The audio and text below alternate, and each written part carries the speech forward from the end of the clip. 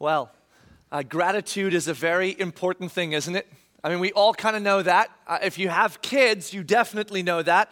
Every time we go to Publix and you get the little free cookies there, you know, so we walk in the door at Publix, my kids are automatically going, can we get a cookie, can we get a cookie? And then I go, okay, we'll get a cookie if you obey and shop nice. You know, I will go get a cookie. And then when the guy is pulling out the 8 cookies, which is always hilarious to me, I'm like, can I have 8 cookies? You get that like skeptical look at them, like, no, you can count them. They're all here. They're mine. And then he hands the 8 cookies. Then what do you say to your kids, right? You say, what do you say? And then they go, thank you. And they are good because gratitude is important. Gratitude matters. We should be thankful because when things are given to us, we should have the politeness to be able to say thank you so much because gratitude says something to somebody else. It says we are happy and grateful that you've done something for us. So it is important. But the real power of gratitude is not in that obligation of thanks to people that do little things for you. That's good, but that's not the real power of gratitude. The real power of gratitude is experienced when something happens to us that is so far outside of our expectations of what should be. It exceeds what we thought someone might do for us. Then there's something born in us that nobody has to say to us, you know, what do you say? When one of your children is in a body of water and they're drowning and someone rescues them, you don't have to have someone say to you, what do you say? What do you say? No, because you know that something is born in you and this overflowing reality of awe and thanks and gratitude is born in you. This person just risked themselves and they did something for you that is unthinkable and has changed everything. When you take that to another level, when something occurs, some disaster, and somebody goes in to rescue someone you love or you, and they lose their life in the middle of you gaining yours, that's a whole nother level, isn't it? You don't have to wonder, I wonder if I'm going to forget about them in the next week. The rest of your life deep inside of you, there is this stirring that you tell their story all the time. You let people know. You always think of them. And if for some reason someone that was a member of their family comes to you and says, could you do me a favor? What is our response? Our response is, if it is within my capacity, consider it done. We never wonder, I wonder if I'm going to serve you because you have done for me something so unthinkable that there's nothing, no boundary to what I will not now do for you. This is the real power of gratitude. And this is the story of the gospel. This is the intent of God's revelation to us about what He's done and who He is. His intent is to demonstrate to us the magnitude of His mercy, the magnitude of His work for us, the magnitude of the things He has done for us, He is doing for us, and He will do for us. And then in view of that mercy, the intent is that we would respond out of a very natural place of deep and moving gratitude, because when gratitude is at that level, it stirs our souls to want to respond deeply and fully. This is the intent of the gospel. This is the intent of God. I have done it all for you. Now all you do for me is respond to that out of the way I've already created you to respond. This was the theology of Paul. Paul is the guy we're dealing with right now. We're in the book of Acts overall as a big picture. And since we just walked our way through Galatia, we're now in the book of Galatians because this is a letter Paul wrote to the church in Galatia. And so we're dealing with it in its context. And so we are traveling with Paul. We've been watching him. We've been experiencing him. We've been watching him wrestle with the gospel on multiple points in his story. We've watched him in Galatia go down to the Council of Jerusalem, hang out with the apostles, apostles and with the elders of the Jerusalem church come back to Galatia, and we've watched the gospel stirring in him. And so it is important that we say, when it was all said and done, what was Paul's theology? What did the Spirit of God reveal to him about the gospel and how it works in our lives? And the theology we discover in Paul's writings is that the intent of God's message to us, the gospel, is to stir in us such gratitude for what he's done, make his mercy so big that we have no option but to respond in action and worship and awe. Listen to this. You've heard these before, but Ephesians chapter 2, Paul is writing this incredible passage about the work of God. In Ephesians chapter 2, verse 1 through 9, he tells the story basically of we were dead in our sins, we were chasing after our flesh, and yet because of God's great love for us, he came and made us alive in Christ. And then it goes on, it was by his grace, by his mercy, by his work. And in fact, he ends in verse 9 by saying this not a result of works so that no one may boast. In other words, everything that was done for you, that is being done for you, was done by God. And then he says this, listen to this.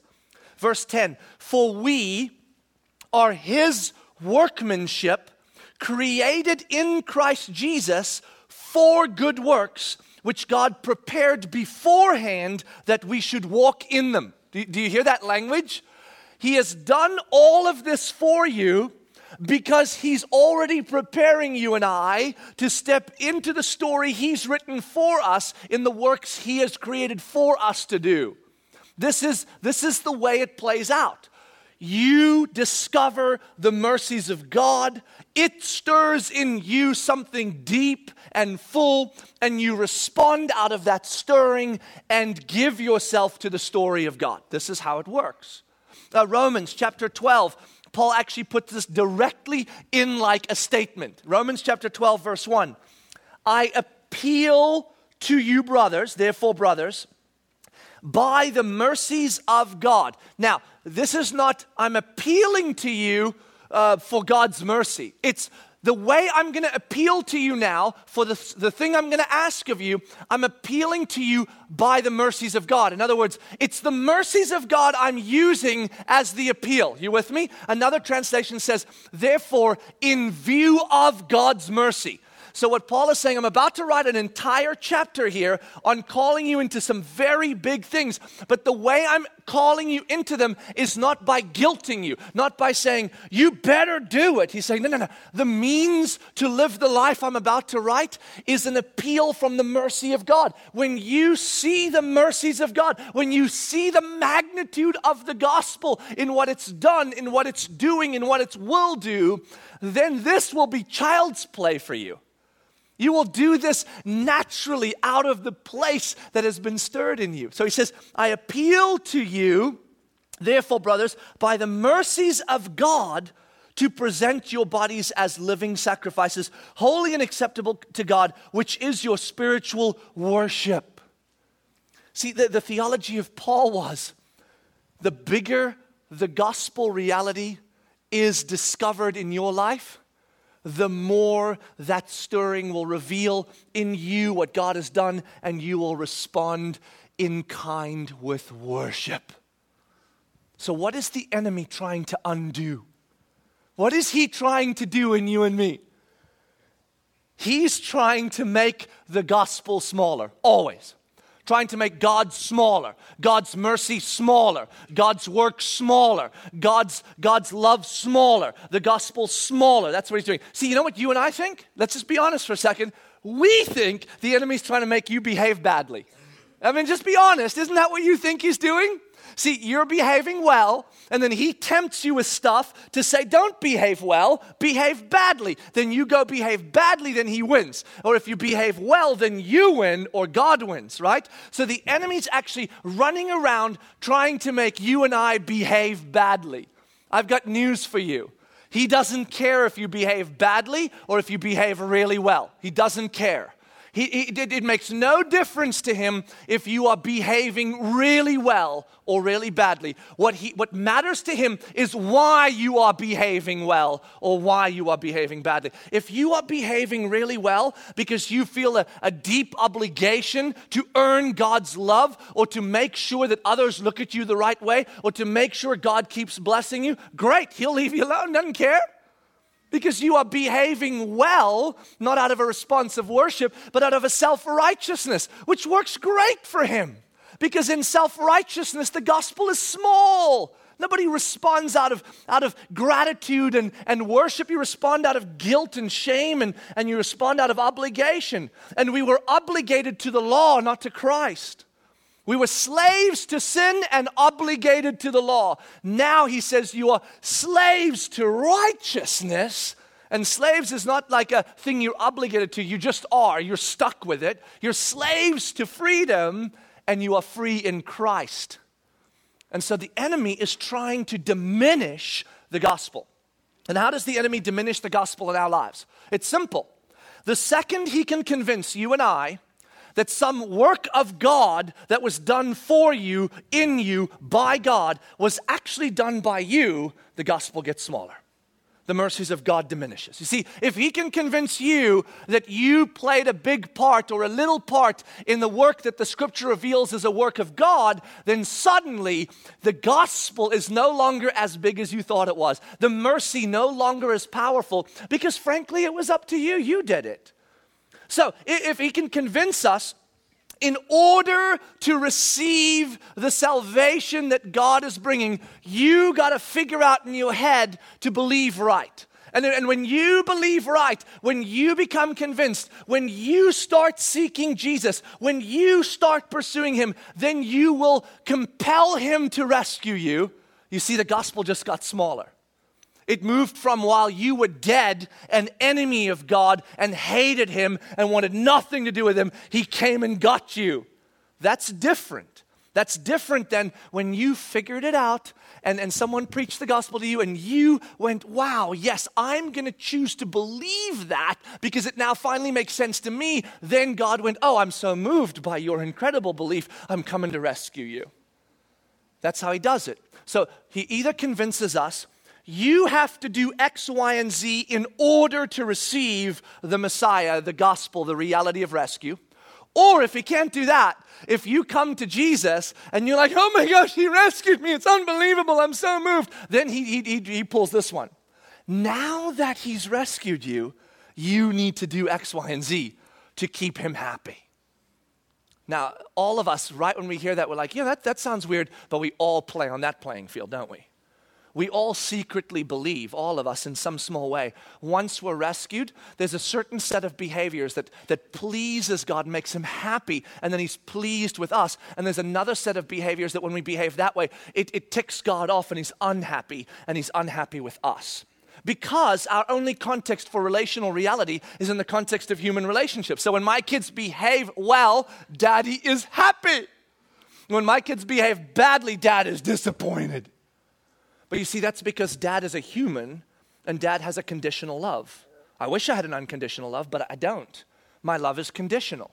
I'm working toward unconditional love, but my feelings betray me, right? I feel mad. And so my love is conditional. My wife, my love is conditional toward her. It bugs me to death that it is, but it is. I know it. I feel it. You behave properly, I love you. You behave badly, I'm not sure I want to be with you. But God's love is not conditional. It is declared as unconditional and everlasting. And so the irony is that after we come to Jesus and he has rescued us by his mercy, his grace, and his great love, we think we're supposed to live a certain way and behave a certain way and do certain things in order to become more like Jesus so that we can show him that we are worthy of what he's already done for us. And this is a way that the enemy diminishes the gospel. Because the scriptures declare this work of sanctification, that's the technical theological term for the being made perfect or the process of becoming like Jesus. This term, we think this is our work. This is how we think. Jesus does the rescuing up front because we were dead in our sin. And then Jesus holds our salvation in the future, so that's placed well. So my future redeemed is a work of God, and my past soul rescued is a work of God, but the current restoring of my identity is a work of me. See, I work hard to live righteously so that God can see that because when he rescued me, it was a good decision. And so we have language like this. Yeah, we've just gone through this multiple times, and I feel like God's trying to teach me a lesson that I'm just not learning. So he's going to keep doing this to me until I learn my lesson. We've all said that, haven't we? But do you see what that really says? God is treating me a certain way until I figure it out. And when I figure it out, then he'll let loose a little bit. Or, oh my gosh, I've just been trying to figure out what sin in my life is present that I don't know about it because things are not going well in my life. So God must be poking at me going, you're a sinner. Get it right. Right? I mean, don't we all feel that way to a certain extent? Do you feel like God delights over you in this very moment? That he is pleased with you and he looks at you and just goes, I love you. And you go, well, yeah, this week was a good week. Well, what about this week was a bad week? Well, he's not as pleased. I mean, he might still be pleased like theoretically because I'm in Christ, but he's not as pleased. This is humanity. This is not divinity. The scripture says that God loves us all the time. He loves us with an everlasting love. This is what he talks about. Peter and Paul, both characters in this current story we're in, and both wrestling with the gospel in Galatia and in Jerusalem during this time when the question was, do you need to do X, Y, and Z in order to get the gospel? So do you need to live by the law, live by the sacrifices, live by circumcision? In other words, do you need to get Jesus through the law? That was the one question, and they wrestled with that, and the conclusion was what? No. Jesus doesn't come through the law. Jesus transcends the law, fulfills the law, and you get Jesus as Savior because the law can't save anyone, right? Then the question was, once you get Jesus, should you continue to live by the law? And they wrestled with that, and their conclusion was, not that law. By righteousness, yes, but not obligated to the law. We live in freedom as we have a set of righteousness, but it is no longer the obligation, it is the response. This was the conclusion. So Peter and Paul, writing later on, what was their continued conclusion about how the process of sanctification works? In other words, is it a work of God to rescue you and to redeem your future, but your work to get it right in between? Or is it a work of God to rescue you? A work of God to make you perfect along the way, and a work of God to keep your future? Is it a work of God across the board? Are you guaranteed to progressively grow in righteousness because God promises? Here's what Peter wrote, okay? 1 Peter chapter 1. This is the letter Peter's writing. It's the first one, so they creatively called it 1 Peter. And in chapter 1, this is what he says. He's greeting, right off the bat, first letter he writes, he's greeting the people, and this is how he greets them. 1 Peter chapter 1, verse 1, page 656 if you're interested. Peter, an apostle of Jesus Christ, he starts, and he says this, to those who are elect exiles of the dispersion, and then he goes through several areas, including Galatia, according to the foreknowledge of God the Father. So you are elect exiles according to the foreknowledge of God the Father, in the sanctification of the Spirit, for obedience to Jesus Christ and for sprinkling with his blood. May grace and peace be multiplied to you. Did you hear that? Here's Peter's take as he introduces his first letter. To all of you that belong to Jesus.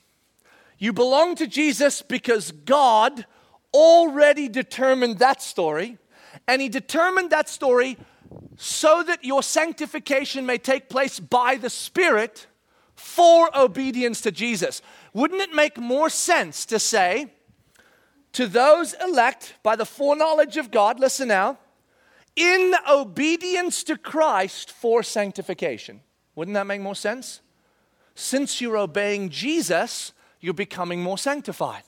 But that's not how Peter writes it. He flips those two. He says, sanctification by the Spirit for obedience to Christ. Do you see that he removes us from the equation? The Spirit of God is going to sanctify you so that what? So that what? So that your life will be a life of obedience to Christ. He doesn't say, so you better obey Christ. He says, no, I'm already doing a work in you that will result in an outward expression of obedience to Christ that will demonstrate to the world the realities of the redemption of Christ. This is how it works. This was Paul's take on it. This was Peter's take on it. Listen to Paul. Paul writes to the church in Philippi, and I love this. He writes with such absolute certainty in this.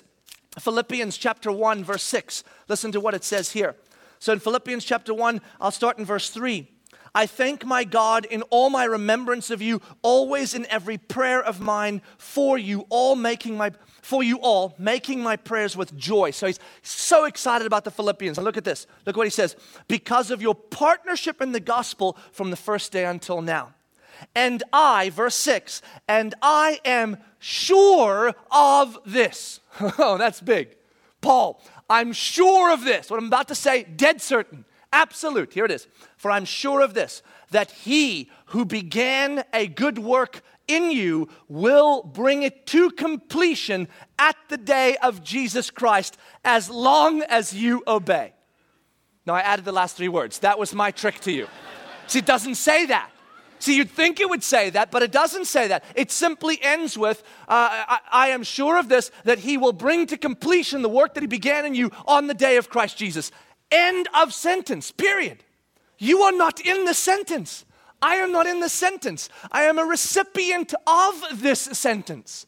And so he says, I want you to know, I'm sure that God will finish in you what he began. This was the theology of Paul and Peter. And they both knew that the second the enemy can convince you and I that our rescued soul is a work of our own and Jesus, or our continued sanctification, our continued being made righteous is a work of mine and Jesus, or my future salvation is a work of mine and Jesus. If I get it right in what I believe, I get it right in the way I behave, then I will get to keep my salvation. As soon as we believe that, then the gospel diminishes, the mercy of God is smaller, and then our freedom diminishes, and then the glory of God diminishes, and then the kingdom of God diminishes, and then everything that is good diminishes. And Paul knew that is unacceptable.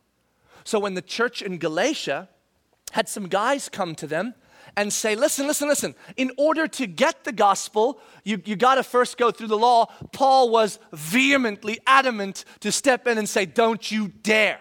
Don't you dare. They are to be cursed if they preach that, because it matters to the gospel, to the glory of God. And when those same false teachers came in and said, now that you know Jesus, you need to behave by the law in order to keep God happy, he writes a portion now in this letter to go, let me tell you what I think about that story. And this one he plays a little differently. Turn with me to the book of Galatians in chapter 3. Galatians chapter 3, page 630 is where we're going to start. Page 630, Galatians chapter 3. Now in Galatians chapter 2, if you were here last weekend, you remember that Paul used that incident with Peter to describe to the people in Galatia and to us the remembrance that our justification, that is being made right with God, was a work of Jesus and Jesus alone. Right? It was a work of God. We had nothing to do with it. He's already established that foundation again. The Galatians already knew this. So he was just reminding them firmly, remember, you didn't save yourself. You had no part in the saving. Jesus did that by his great love for us. That's it, right? Now he launches into this section.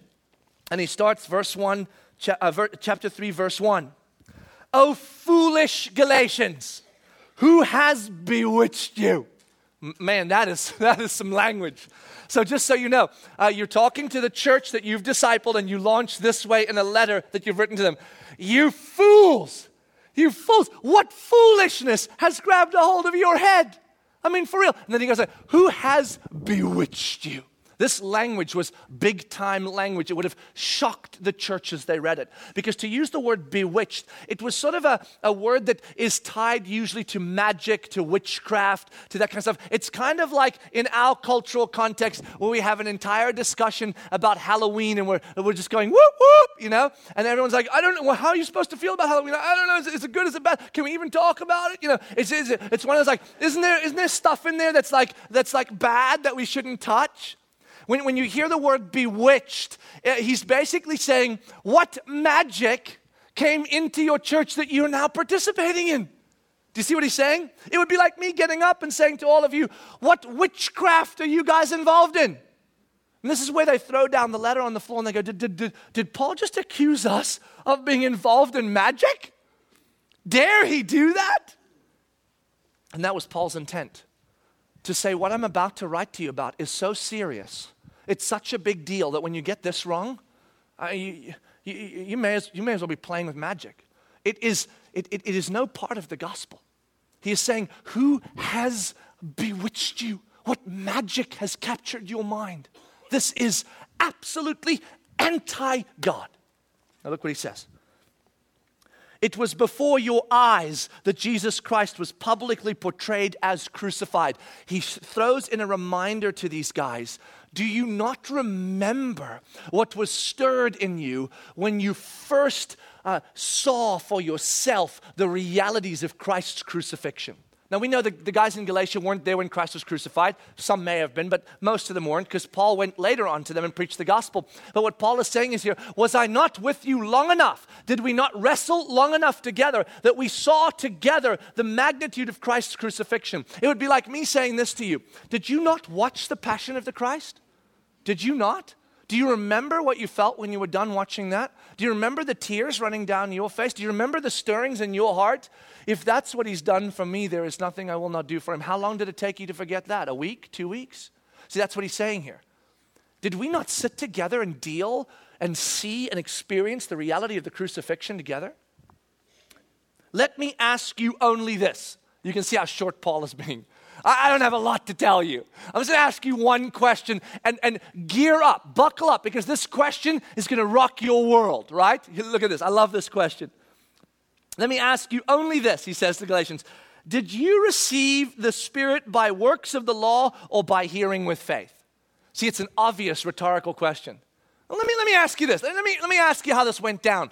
When the Spirit of God came and filled you up, when we went through the incredible receiving of the gospel and the freedom of God and you were filled with the Spirit, was that because you worked well? Is this how God played it? As soon as you Galatians get the law right, I'll give you my Spirit. You can have the Spirit of God, you can have Jesus, you can have salvation as soon as you get this law right. Paul's saying, is that how it went down? Do you guys remember this? It didn't go down that way. If it went down that way, you wouldn't have the Spirit right now, would you? Because I'd still be there with you trying to get you to do the law right. And that's never going to happen. So when you received the Spirit of God, when you received salvation, did you not receive salvation through the hearing with faith? And Paul will be the one that will regularly articulate, even in this little passage, even the faith that was given us for the hearing of the gospel was an act of mercy from God. The author of Hebrews deeply related to this concept when he said, Jesus, the author and finisher of our faith. Even the faith you thought was yours that you brought to the table was an act of mercy on God's part, authored by God himself in you for God himself. So he says, when you received the Spirit, you didn't receive the Spirit because of works of the law, because you were getting it right. This was a work of God and God alone. And look what he says. Are you so foolish? Back to the foolishness. Having begun by the Spirit, are you now being perfected by the flesh? Now that he's put it that way, it sounds crazy, doesn't it? So hold on, what you're telling me is that your rescue of your soul took place by hearing in faith and by faith in Christ, so that the Spirit of God entered you. And now that you have the Holy Spirit in you, now the work of becoming righteous is a work of your flesh. How'd that go for you last time? How'd that do for you? I mean, do you not remember how badly it went before you got Jesus? You think now suddenly it's going to go well for you? That now suddenly you're going to please God with the law because you have Jesus? Look, he actually goes on to unpack this. Did you suffer so many things in vain, if indeed it was in vain? In other words, did we go through all of the persecution that we faced, dealing with all of the Jewish people and the Gentile people fighting us on this audacious claim of the gospel? Did we face all of that persecution, wrestle with the gospel so hard, be cast out by our community, all that in vain? Are we just now going to slink back to what they originally told us was true, that we discovered was not? Does he who supplies the Spirit to you and works miracles among you do so by works of the law or by hearing with faith? Just as Abraham believed God and it was counted to him as righteousness.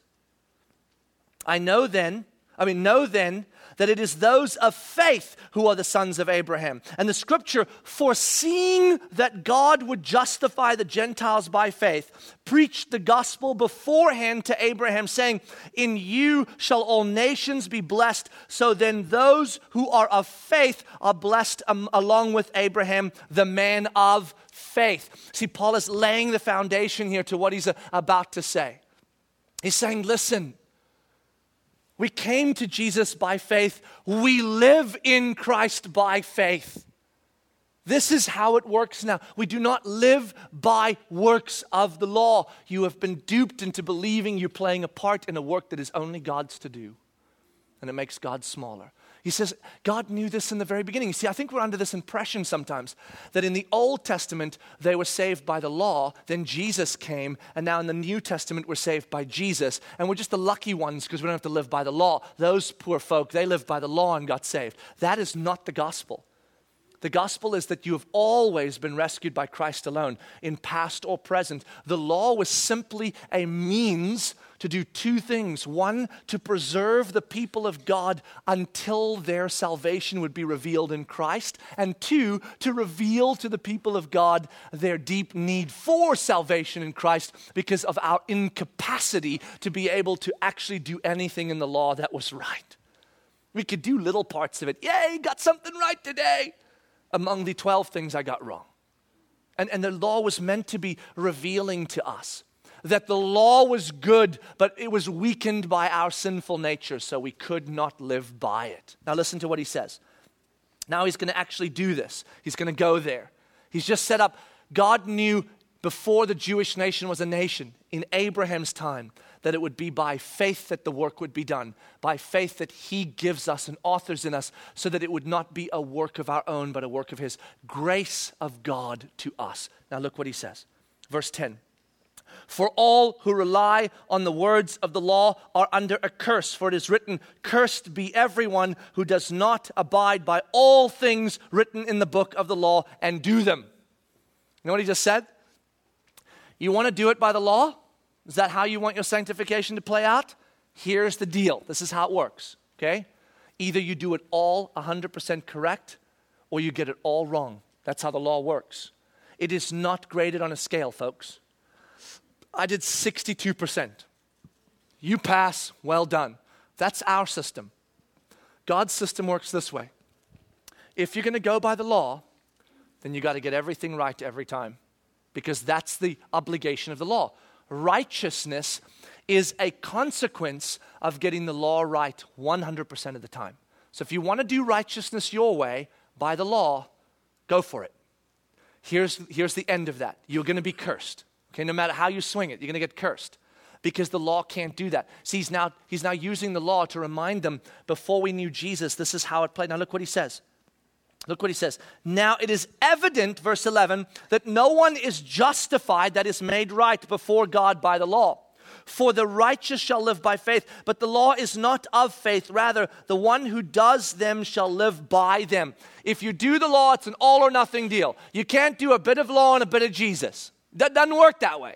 Either your faith is in Christ and His righteousness for you because He became cursed so that you would not have to be, or your faith is in the law and your own righteousness, and if that's the case, you better get it all right. So not only your justification being made right with God, but your sanctification being perfected in Christ.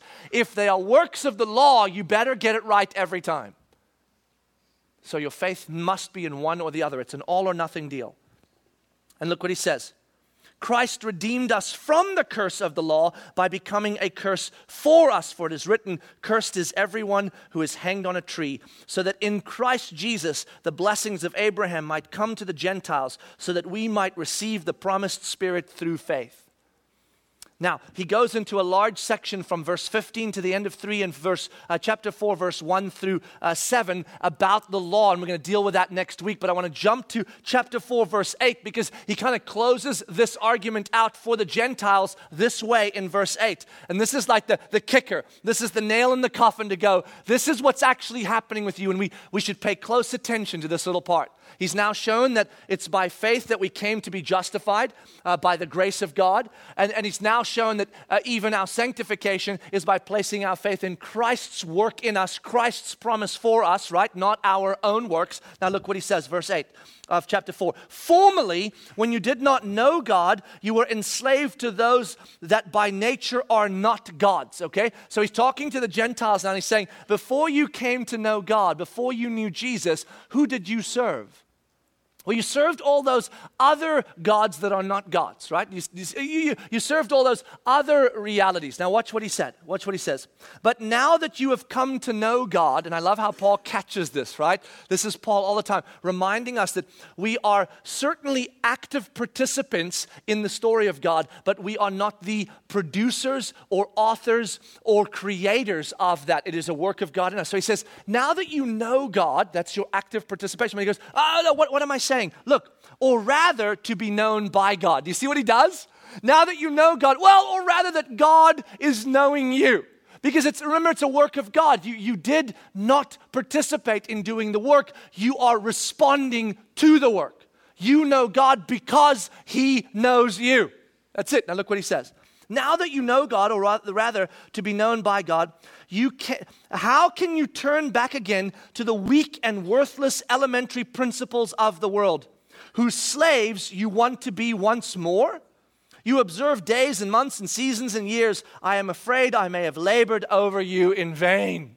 This is how serious Paul's taking this. Here's what he's saying. Before you knew Jesus, you had all these deities you served, these realities you served, and here's how it worked. They told you what they demanded from you. You did it so that they would give you what you want. That's how it works. That's the pagan system, right? The gods out there have demands. You do what they ask, then they bless you. That's how it works. And he's saying, that's how you used to live. Then you came to know Christ, and you recognized the gospel makes a wholly different claim. I love you because I love you. I rescued you because I rescued you. I will make you perfect because I'm making you perfect. And I will keep what is in heaven for you because I'm keeping it. I love you. All I want you to know is how much I love you, so that in response to the discovery of that magnitude of mercy, you would respond out of the natural created thing in you that births gratitude, and you just go, wow. And then you respond in worship, not obligation. This is the claims of the gospel. And Paul is saying, how can you have lived the life under the slavery of obligation to obligation? You do what we want and we'll do what you want. You want crops? Sacrifice something to us. You want fertility? Do this. You want to be blessed? We'll do it. And you've gravitated back to that, but now you're using Jesus as that deity. Are you out of your mind? This is what Paul is saying. He's saying to them, when you live like that you believe if you behave rightly, then God will do things for you rightly. That is a pagan system. No wonder he started with, who has bewitched you? See, we underestimate how big this is. We must remember that the gospel's claim is that our justification, that is, being made right with God, is a work of God alone because of His great love. And our sanctification, the ongoing work of being made perfect to be completed, is a work of God alone because of His great mercy. And our glorification, that is that we will be with God forever, is a work of God alone who has done that for us. And as we see the scope of His mercy, we are moved and stirred to respond in worship and all. And that is the inclusion of our actions and our words been given back to Him to say, what do you want from me? Not because I have to, but because I get to. Listen now. Our obedience does not and should not compel God to love us more. Our obedience does not and should not compel God to love us more. His great love for us should compel us to obey more. We are the responders, not the activators. We do not create God's love. God has said, I love you with an everlasting love. Every day, all the time. God delights over you and me because He rescued us, not because we behave well. So He is always delighted with us. And because He is always delighted with us, we are free to respond in worship and obedience to Him. This is what's written. Listen to this. Paul writes in 1 Thessalonians chapter 5. Listen to how he writes this here. 1 Thessalonians chapter 5, he writes these words. 1 Thessalonians chapter 5, verse 23. Now may the God of peace Himself sanctify you completely. Isn't that amazing? May the God of peace Himself sanctify you completely. Look, He's not done. And may your whole spirit and soul and body be kept blameless at the coming of our Lord Jesus Christ. He who calls you is faithful. He will surely do it. He will surely do it. Paul's certainty of your and my sanctification is in the words of Scripture. You will be made perfect if you have been rescued by Christ, because this is what He promises to do. This is His work. If you took two lives, and this life right here was living because they believed that their life of righteousness would compel God to love them more. And this life was living because God's love for them was so great in their heart and mind that they were compelled to obedience and love. They would look almost identical. Probably identical. They'd both be living righteous lives captivated by righteousness. Except they would be utterly opposed to one another, wouldn't they? This one would be the exhausted life, and this one would be the free life. The exhausted life would be like, oh my gosh, today I got to get it right because otherwise God's going to be mad at me. And so it's a constant obligation to the works of righteousness to keep God happy so that He will be happy with you, so that He might not punish you or He might bless you, or He just will love you. For some of us, not even blessing or punishment. It's just, I just want God to be happy with me, so I will work to do that. That is an exhausted way to live. The free life says this: whether I pass or fail today, God's love for me is complete. Whether I pass or fail today, God's delight in me is absolute. I am free because He freed me. I stay free because He keeps me free. I will be free because He will free me. I am guaranteed that when this life is over, I will be exactly who He made me to be, because He said the work He began in me at justification, He will complete in me at glorification. And the work between justification and glorification, He will do for me. Whoa, that's free. Now, considering that, what do? Well, I go, I want to follow anyone who would do that for me with no obligation on my part. I want to follow that person. See, this is what Jesus said when He was talking in Matthew. Now let's read the words of Matthew and see how incredible this becomes. Because here's the deal. You see, the reason we don't preach this stuff a lot in church is because we are afraid that you will respond lawlessly. That's what we're afraid of, I'm telling you. See, the easiest way to get you to do the right thing is to guilt you into it. If you do not do the right thing, you will go to hell. Or, okay, that's a little harsh. If you don't do the right thing, God will be super disappointed in you. And then he's going to distance himself from you for a while, or he's going to start hammering at you until you get it right. If there's sin in your life that you're, oh man, it's coming. And so then we all live in fear of what God is going to do to us, or what he's not going to do for us, or how he's not going to like us, or not going to be pleased with us. We fear walking into heaven and God going, oh, bad and unfaithful servant. How could you have lived that way? See, we fear that. That's the easiest way to get you to respond well. Because if I tell you this, God delights in you. Doesn't matter if you pass or fail today. We're afraid all of you are going to run out the doors and go, yes! Finally free to live the lawless life. Yes! I've always wanted to do those things. Yes! But that is ignoring the reality of Scripture saying the Spirit of God is in you. And he's promising to do a work in you that is going to tie you, enslave you to righteousness and freedom. And this is what Christ is about to tell us. He actually said this on planet Earth. He said, listen, once I set you free in the justification, and once I promise that I will do a work in you of sanctification, here are your options to live. Ready? Here are your options. Matthew chapter 11, verse 28. Matthew chapter 11, verse 28. Come to me, Jesus says, all who labor and are heavy laden, and I will give you rest. Take my yoke upon you. What is Jesus' yoke? It is the way he lives, the life he lives, the things he commands, the things he tells us to do, the way he tells us to do life. Take upon you my yoke and learn from me. For I am gentle and lowly in heart, or humble in heart, and you will find rest for your souls. For my yoke is easy and my burden is light. Why on earth would we follow Jesus? Why on earth would we live in obedience to Christ? Why on earth would we do righteousness if the consequences of not doing it is that God continues to delight in us and we still get to be with him forever because he's already rescued our soul? Why? Because the life outside of righteousness is heavy and exhausting and heavy laden. Is that what you want? Is that what I want? Is that what you want? Well, God will still delight in you, but that's going to be a rough ride. It will suck the freedom and life out of you. See, what Jesus says is, I'm not calling you to follow me out of obligation so that I will be compelled to love you more.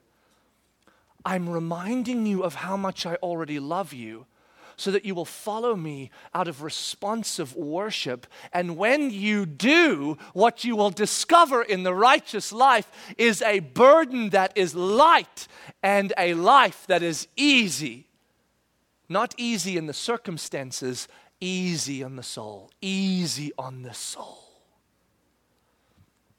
And so we are called to respond. So where do we go from here? What do we do? It's so simple. It's so simple. There is no set of obligations that you have to go fulfill. This is it. You ready for this? Here it is. This is what the Scripture calls us to. Preach the gospel to yourself every day. What? Yep, that's it. Start there. Every morning when you wake up, start here in some way. Look, you say, okay, he rescued my soul. And I did nothing. He is making me perfect. How do I know that? I am confident of this. The good work that he began in you, he will bring to completion on the day of Christ Jesus. Whew, that's incredible. Thank you, God. And he has promised that I will be glorified and he will keep me for the future. 1 Peter chapter 1, right after what I read, read the next 6 verses. It tells you he is keeping you for salvation and keeping your inheritance for you. Whoa! Then set your toothbrush down and go, okay, Renaud, how do you respond to that kind of mercy? Where do you go? And then you remind yourself of Jesus' words, my burden is light, my life is easy. Do you want to have a heavy soul today, or do you want to have a light soul today? I mean, his delight in you is going to stay no matter what, but which soul do you want to walk through the day with? And then you choose to respond and to participate in the righteousness that he is already effecting in you. So 1, preach the gospel to yourself. 2, learn from Jesus. Did you hear him say it? Matthew chapter 11. Come learn from me. Be in the Word, Be in places where others are speaking the gospel into you. Immerse yourself in the gospel. Don't just remind yourself of the gospel. That's step one. But immerse yourself in the gospel. Study it. Dig deeper into it. I have spent the last 28 years immersing myself in this. I haven't even scratched the surface. Someone said to me yesterday, when you're done with Revelation, what are you going to do then? I said, I'm going to start over again. Because layer one covered 23 years. There's 49 other layers, at least I currently know about, but there's probably 500 more I've never even known about. There is no end to how deeply we can immerse ourselves into the gospel. I hear all the time here, it seems like you guys just kind of come back to the same rescue, restoration, redemption thing every week. It's kind of boring.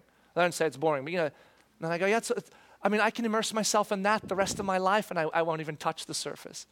There is no end to the depths of the gospel. Immerse yourself in it. Learn, spend time. And then, once you have reminded yourself daily and immersed yourself in the gospel and learned from Jesus, respond in active worship. Respond in active worship. Romans chapter 12. Therefore, in view of God's mercy, present yourselves living sacrifices. May we live righteous lives. May we live righteous lives. Not because we have to, but because we get to. May we respond to God's mercy, not try to solicit His mercy with our righteousness. But may we respond to His mercy with our righteousness. This is the gospel. You are rescued. You are being restored. You will be redeemed. It's all the work of the gospel. Now, what do you have to say to that? Go respond in gratitude and obedience. Let's pray. God, thank you for this incredible and wondrous reality in which we live. That the scripture reveals that it is by your great love, while we were yet your enemies, we were chasing after the passions of our flesh, that you came and rescued us. The scripture says, how much more now that you've rescued us, will you not continue to work in us, to complete in us what must be done? And the scripture says, and if you have rescued us and are completing in us what needs to be done, how much more will you not guard our inheritance in the future for us? God, we are so free in you, we hardly know what we're supposed to do, and then we discover it. As the gratitude for your great work, the view of your extraordinary mercy becomes clear to us. Inside of us deeply, it is stirred, and we begin to sense how you designed us.